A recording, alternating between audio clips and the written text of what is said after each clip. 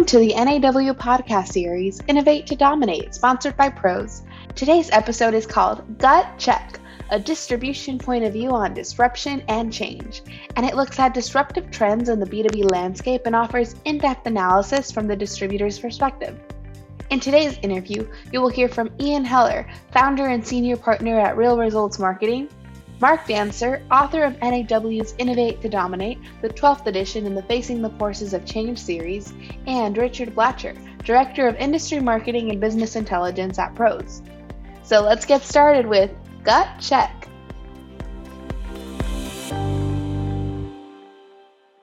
Well, hello everybody. This is another in our podcast series with the NAW, and we're very excited because we're here in Washington, D.C. at the annual Executive Summit. And I'm with my regular partner, Mark Dancer. Yes. Institute Fellow and also Yes. author of the Innovate to Dominate research and publication. Yes. And we're both excited to welcome Ian Heller. Ian, we've been working together for many years. Thank you so much for joining us. And maybe just for our listeners and our viewers, you could just give a little bit of introduction to you and your background and what you've been talking about so far in the summit. You bet. Well, first of all, thanks for the opportunity to be here. I'm delighted. Really enjoy working with Pros and with you, Mark, as well. Thank you. So my background is all in distribution. I was a truck unloader at a Grainger branch when I was in college, and 15 years later, I was the VP of marketing there, and I've done that job for 3 other large publicly held distributors. Along the way, I started a consulting practice called Real Results Marketing. I worked over at MDM for a period of time, and now I'm back to consulting and writing and speaking. So you made a very, very passionate, exciting, interesting presentation this morning. So I just wondered if it'd be okay to ask you a couple of questions, again, for some of the viewers and the listeners that weren't able to consume that information. But I think for me, one of the most interesting start point was your question of raise your hands in the room. And it wasn't raise your hands in the room if you bought something or you're a Prime member. It was raise your hand in the room if you've ever had to call Amazon. And I thought that was a really interesting kind of take. So what did you mean by that? Because that was a really fascinating moment. Well, a lot of people have been to these conferences where a speaker says, how many of you are Prime members? And everybody raises their hands. And I think that kind of misses the point if you're trying to differentiate from Amazon, because obviously just about everybody or a lot of people are Prime members. So what I ask is, how many of you have ever called Amazon to place an order? And nobody raises their hands, which I think reinforces the point that they do not want to include people in the delivery of value. They want to have service-free transactions that are just about products. So when you saw on the Amazon business platform, it's a product and a price, and that is all. And so that leaves a lot of white space for distributors to compete, because distributors are all about, or at least many of them are all about, services. So if you're doing important services for your customers, then you're doing things that they're not likely to get on any of these big marketplace platforms. And you gave some pretty exciting, worrying, concerning, opportunistic, call it what you will, the numbers with Amazon have been 2023, 35, 36 billion. Yeah. A few years after that, anywhere between 135 and 235 billion dollars. And that's just Amazon business to business, let alone a lot of the other people that we've been speaking to. I mean, Alibaba and these other companies. So they're both a threat and an opportunity, which is something that you've talked about a lot. Yeah, look, I think the fundamental question I'm asking is, are marketplaces just going to displace one company websites as the primary means of executing simple transactions? So is it just going to be that in the future, unless there's some value add or something special, most people are just going to buy on marketplaces because they're more convenient? I mean, if I were to take 30 years of B2B customer research and boil it down to one statement, it would be, make my job easier. That's probably where Staples got their easy button at one point in time. And that's really why Grainger did so well for such a long period of time, is because they had such an extraordinary assortment.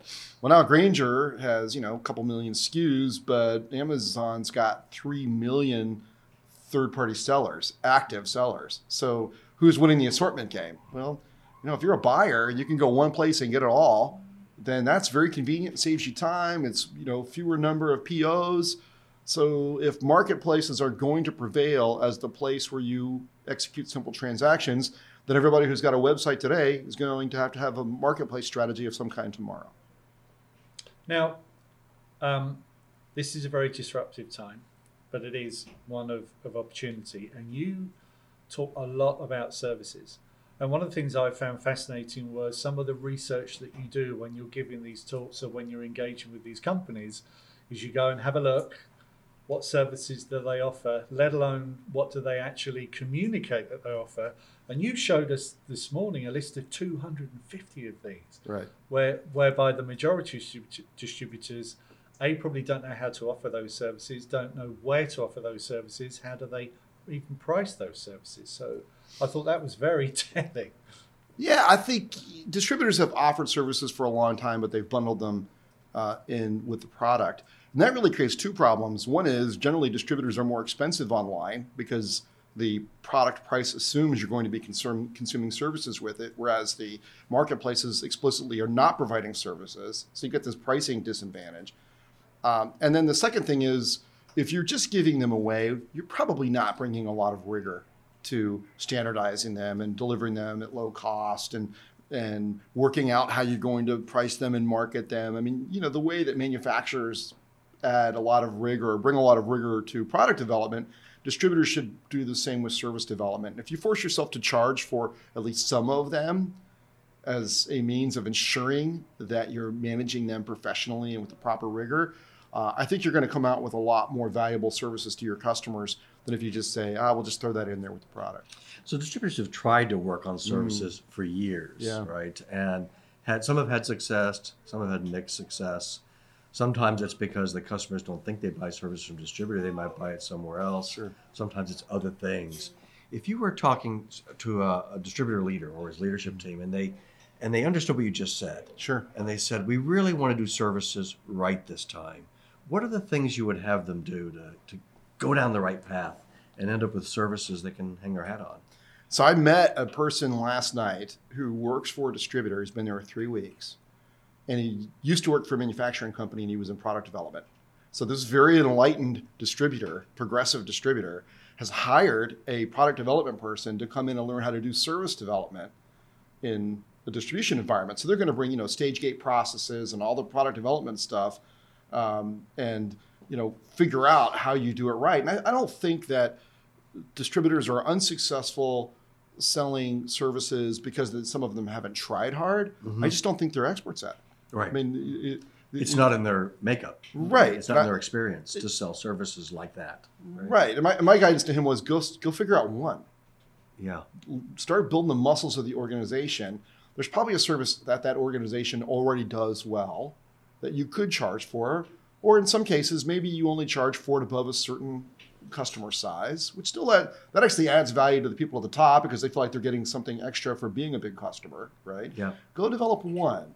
And there are some, whether it's rentals or repairs or, kitting or special kinds of delivery like vending or whatever that, you do expect some kind of an economic exchange for, right? Do you think that if they're going to offer a new service and they might get started and do something easy and move down that and build it over time, but do you think eventually that data and AI and analytics should be the core of most services or enable it somehow? What's the relationship?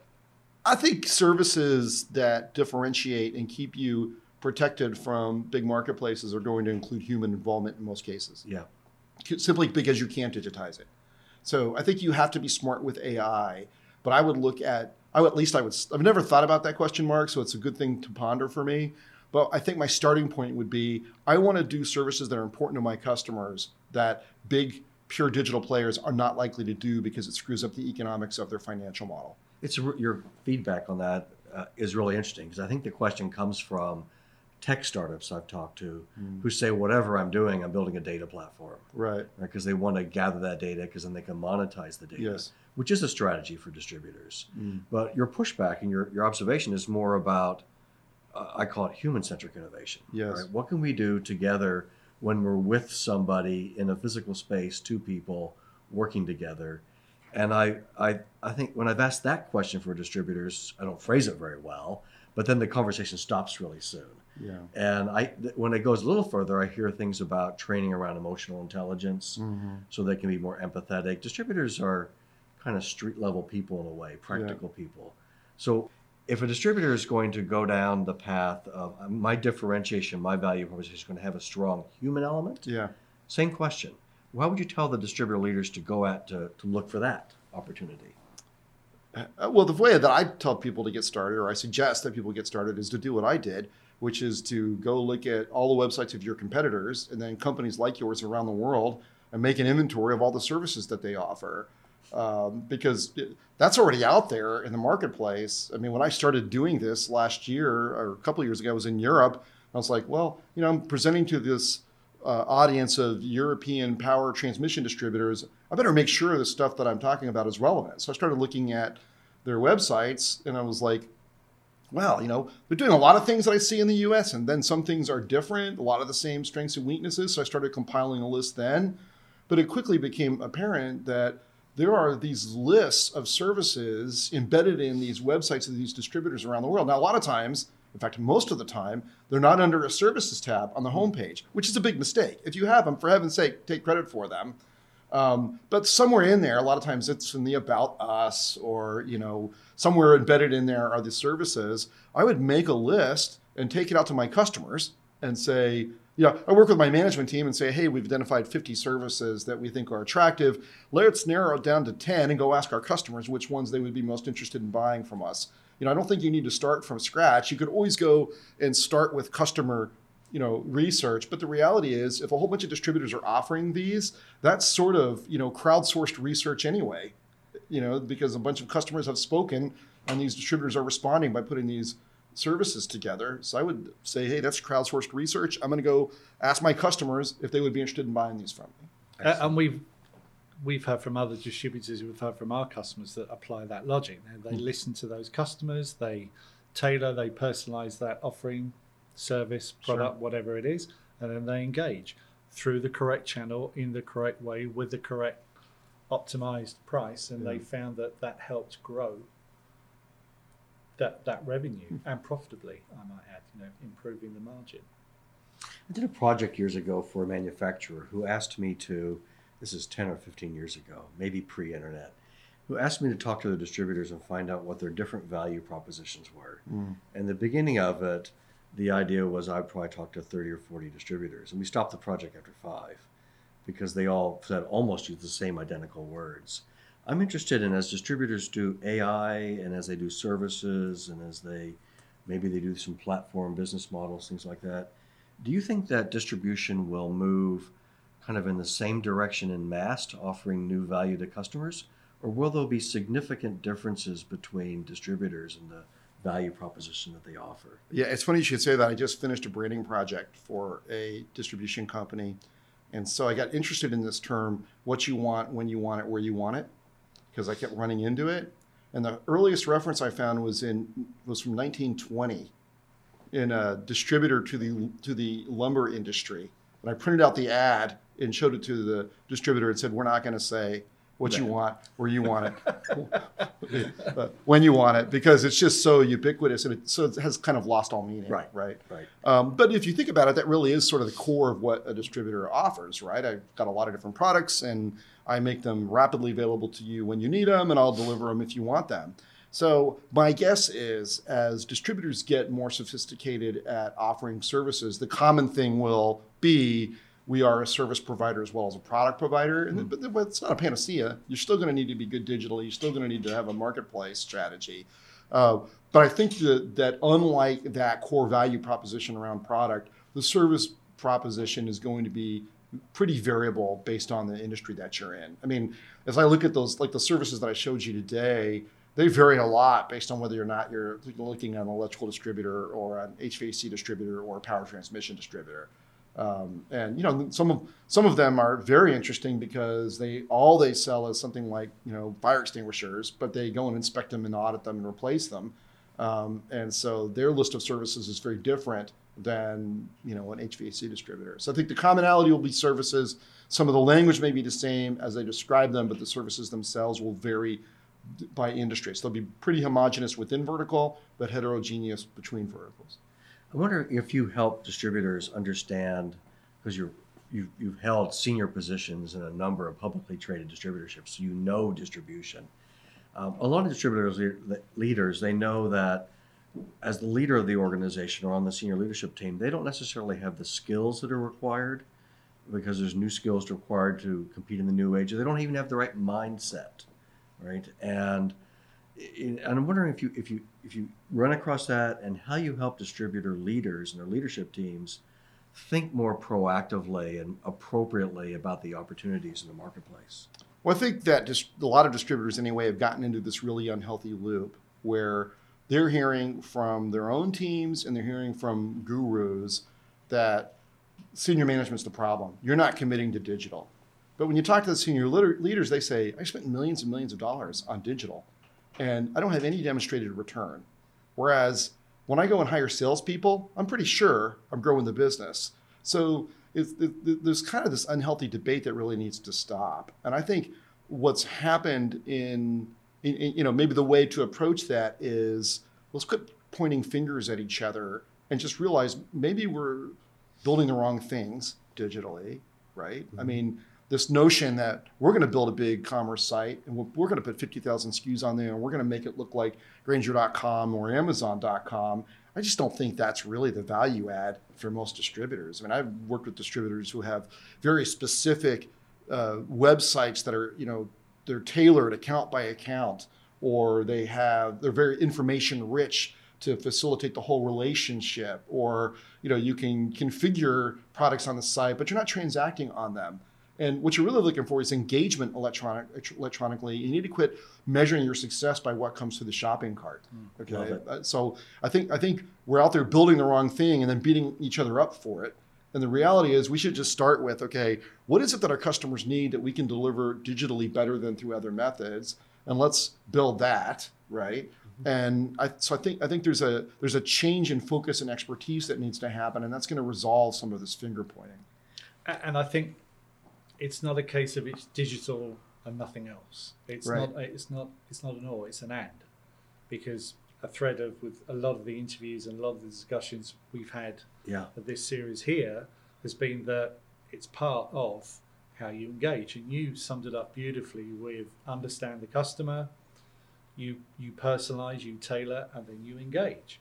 But you engage through those different channels consistently in the right way at the right time. It's not just an online catalog and there's a cart and I'm done. Right. And that's what a lot of companies have done. So we would agree when we've looked at it, and it's refocusing where a lot of distributors have already invested heavily in digital transformation, and frankly, it just hasn't given the results they were hoping. Well, the example I started with this morning was Staples, and no one could say Staples wasn't a world-class digital company in 2011. I mean, they were, right? And no one could say that they weren't omni-channel because they had over 2,000 stores.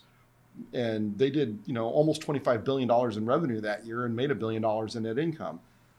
And they grew right through the Great Recession. 5 years after that, during an economic boom time in the US, they declined 26% in revenues. And then in 2016, lost $1.5 billion and then got taken private by a big PE group. Well, that's not because they didn't spend enough on digital or they weren't omni-channel, which are the two big sort of types of advice that the current gurus keep giving distributors. Well, it sort of didn't work for them. And so I think because it wasn't consistent. And it wasn't, and ultimately their customers moved to marketplaces for their stuff.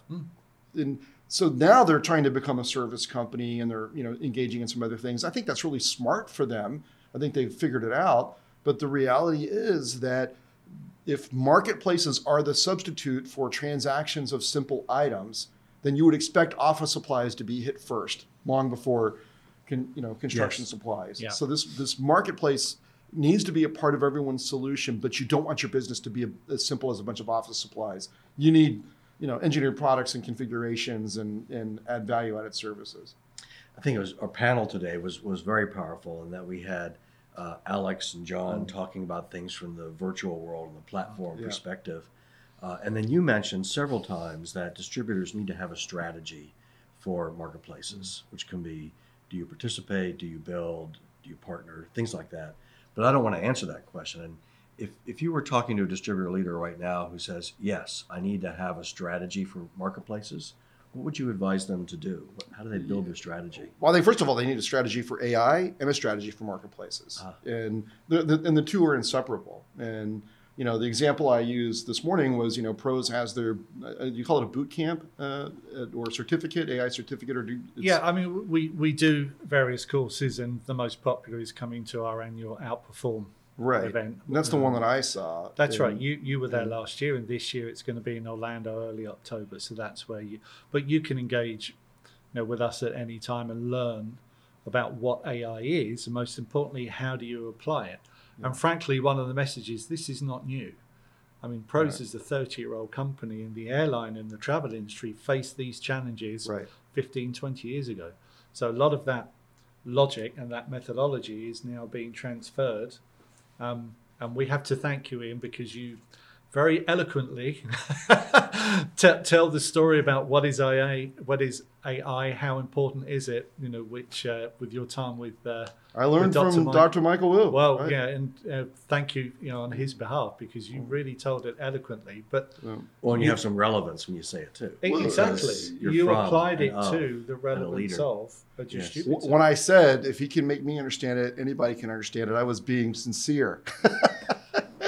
I'm the same. If I can understand it, but I think look, I mean, Pros is a great AI course from what I've heard. I didn't attend it, but I talked to people at your conference that did, and why would you not take advantage of that? You don't even have to be a Pros customer, I don't think, to attend the course. No, of course not.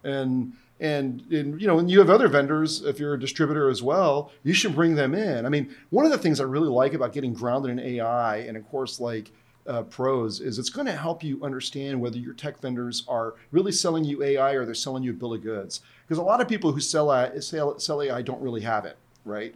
And so once you start learning that, there's machine learning involved and it's a learning system and it gets better on its own, your ability to understand whether tech vendors have something real or whether it's vapor, it gets a lot better. And so I would say, get grounded in some stuff from your vendors or, prospective vendors like Pros and, get educated. It's not that hard. And there are a lot of good resources online.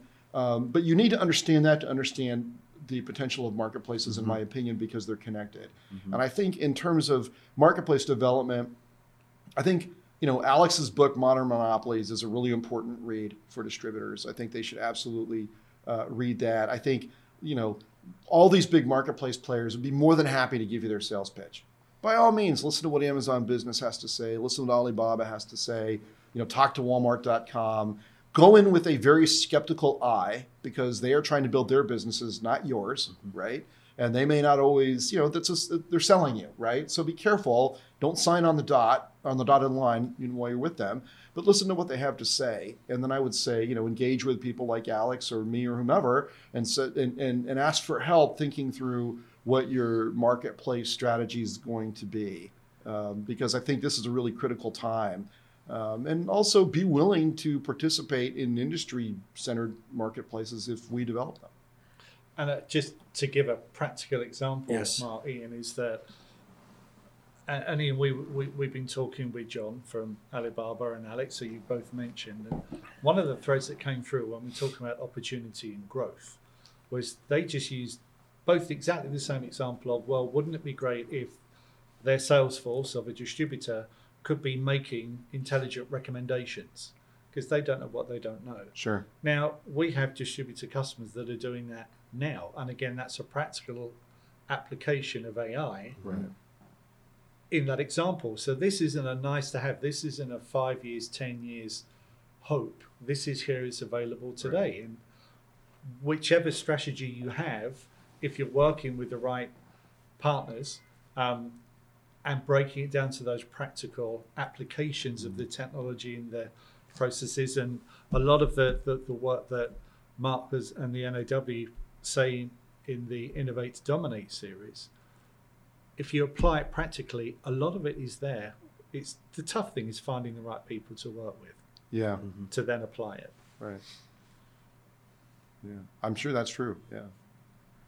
I have a question about, related to this, but about distributors and their customers and trust and loyalty and those sort of things. Distributors have a long-standing relationship with customers, and we've heard today several times that the marketplaces and the startup or established, they see there's value in that, right? That they have to build it themselves, and if they can leverage that if they work with distributors. I'm curious as to whether or not, as the customers of distributors see businesses see more options to buy, right? Whether they are going to rethink their relationship with distributors consciously or subconsciously, and whether distributors should be doing anything proactively to think about how they measure trust and loyalty in the digital age. Right? A lot of distributors, when I ask them that question, they'll say repeat purchases or churn or a little bit of margin if they recognize the value I offer. Those kind of answers. Is that enough? No, I mean, I think every distributor should track their net promoter score. You know, that's a well-established. Of course, there are some people who don't like it, but it is a consistent way that allows you to benchmark versus other people's performance. And I think, you need to. Net promoter score by itself is not enough because you need to understand what's underlying it and how it could be disrupted by a competitor going forward. But it's a pretty well-established way of understanding how sticky you are with your customers. And I think, the problem is if you don't do that, then a lot of what you get is anecdotal. And I'm a big fan of salespeople. I spend a lot of time with them, but like anybody else, they're subject to their own biases. And I think about 70% of what you hear from salespeople is accurate, but that 30% that's not could kill you. Yeah. So you're get another data point. And I think, a really well-run NPS, not the way the automotive industry does it, where they completely, bias the system because the salesperson says, I'll fill that out for you. Right. But if please give me a score. Right. Yeah, right. So, but I think if you administer it correctly, then particularly over time, it tells you directionally, how you're doing in terms of keeping customers loyal to you. I think innovation happens in small steps. Yeah. And it's hard work, and then occasionally, sometime after a long time, it adds up to something big, and business is done completely differently. How do you, if you look sort of 5 to 10 years, or whatever the right time frame is, somewhere down the road, do you think distributor business models are going to be dramatically different than they are today in some way? I think if I was running a distribution company, I would say, let's look at what's working on our own firm. And then we're going to add 2 components. We're going to add a services strategy, and we're going to add a marketplace strategy. And we're going to follow the Jim Collins model of bullets before cannonballs, right? So we're going to find a service that we can be successful with, right? And then we're going to dabble in some marketplaces to figure out a strategy. But we're going to have meetings about how well we're doing every 2 to 4 weeks. And we're going to have general managers who are in charge of those initiatives, and they're going to have goals, and they're going to report to the executive team, or they're going to be on the executive team reporting to the board. And we're going to make relentless progress. We're going to make mistakes, fail fast, learn, recover, and try again. And by the end of 5 years, your company will look different in many ways, but it'll look enhanced. You'll still recognize the core of who you are today. What will have been added is a robust marketplace strategy and a set of services that, whatever the revenue is that they produce, they have a multiplier impact because they preserve a lot of your product revenues because your customers are consuming services too. Yeah, excellent. And we talked about this a little bit this morning, but as distributors do that, actually I had a side conversation with another distributor after our panel this morning. And we were talking about the manufacturer-distributor relationship, which we brought up a little bit. Yeah. And this distributor thought that, the person I was just chatting with thought that distributors need to take the lead in redefining that relationship. And it's a hard thing to do because manufacturers, they write the authorizations. Sure. They create the pricing structure. Sure. Right? They have the the business relationship kind of defaults to them leading for that. But I think that there's a challenge and response thing that will happen with the traditional value chain of marketplaces, right? The value chain. Yes, I agree. Right. So if you're a distributor and you want to revitalize the chapter, revitalize the value chain, it's a chapter in Innovate to Dominate, how would you tell them to get started on that and what to do about it, what the possibilities are? How would you tell manufacturers? Yeah. Well, I think lead with manufacturers. Yeah, I think, look, when industries consolidate, it creates margin compression on producers, right? So when Home Depot entered the hardware industry and, put a lot of local hardware stores and staffed houses out of business, then margins were put under a lot of pressure. And so if you work with any of the hardware co-ops or distributors in that industry, the manufacturers are working hard and legally to try to level the playing field a little bit, because it's a problem for them to have so much of their sales concentrated. Right. They've got a customer concentration problem. Well, that can happen here as well. And I think the story that distributors need to start with is, look, we have a joint interest in, Amazon Business not becoming a $200 billion company or, $20 billion within my vertical or whatever. And I think, that's a lot of these manufacturers have been through this before with other consolidators, and that just makes sense. They don't want to have any customer concentration. Yes. But I think the other thing is you need to, manufacturers are responsible for growing their business, not yours. And so you don't go to them just with, hey, we need to survive. You also go to them with ideas about how you can sell more together. In a lot of cases, there are services that manufacturers can add to their products. We talked about Rockwell Automation, yes. right? And what a robust set of services that they have and how that's really good for them and their distributors, and it's differentiating all the way up to channel. Then how many other manufacturers are thinking in those terms and partnering with their distributors in that way? Not a lot. Excellent. And distributors own the relationship. They have the transactional history. They have a lot of the data. So with that insight, they can go to the manufacturer and make much better, stronger, more optimized recommendations. Yeah. It might be on price, it might be on service, whatever it would be, on offerings, bundling, how to deal with tariffs and a lot of the volatility there. That's something that distributors can really and should really take the lead on, as long as they leverage the information that's in the business that they have. Right. And just taking the long view, there's sort of a, to me, an interesting observation about that. Probably 15, 20, 25 years ago, I was working with some manufacturers who were trying to get distributors to give them their point of sale data. And part of the pitch was, well, we'll pay you for it. We'll give you a discount for it. But really what they were saying was, you should give me that data because I'll do more with it than you will. And then I'll give it back to you. That sort of attitude should not be there anymore. Right? Distributors using AI and analytics, they should be the masters of that data and how to leverage it and how to squeeze every little thing out of it. Right. Agreed. Well, Ian, thank you so much for your insights and your expertise. And Mark, as always, thank you for facilitating the conversation. What we will do is to share your contact details, because you've got a website, distributionstrategy.com, right? So we'll share your contact details to our listeners and our viewers to make sure that they can engage with you. And I'm sure we'll talk again. And thank you again so much for your time. Thank you. I really enjoyed it. It was good to talk to you both. Excellent. Thank you, Ian. Thank you, Mark. Very good. Thank you. Thanks, guys. Also, I love you both.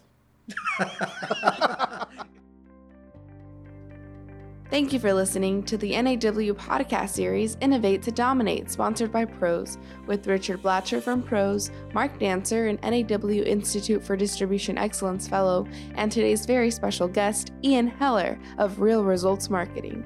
If you enjoyed this episode, we invite you to visit naw.org/i2d or pros.com/naw, where you can subscribe to our podcast series, enter to win your very own copy of NAW's book, Innovate to Dominate, and even view webinars from NAW and Pros.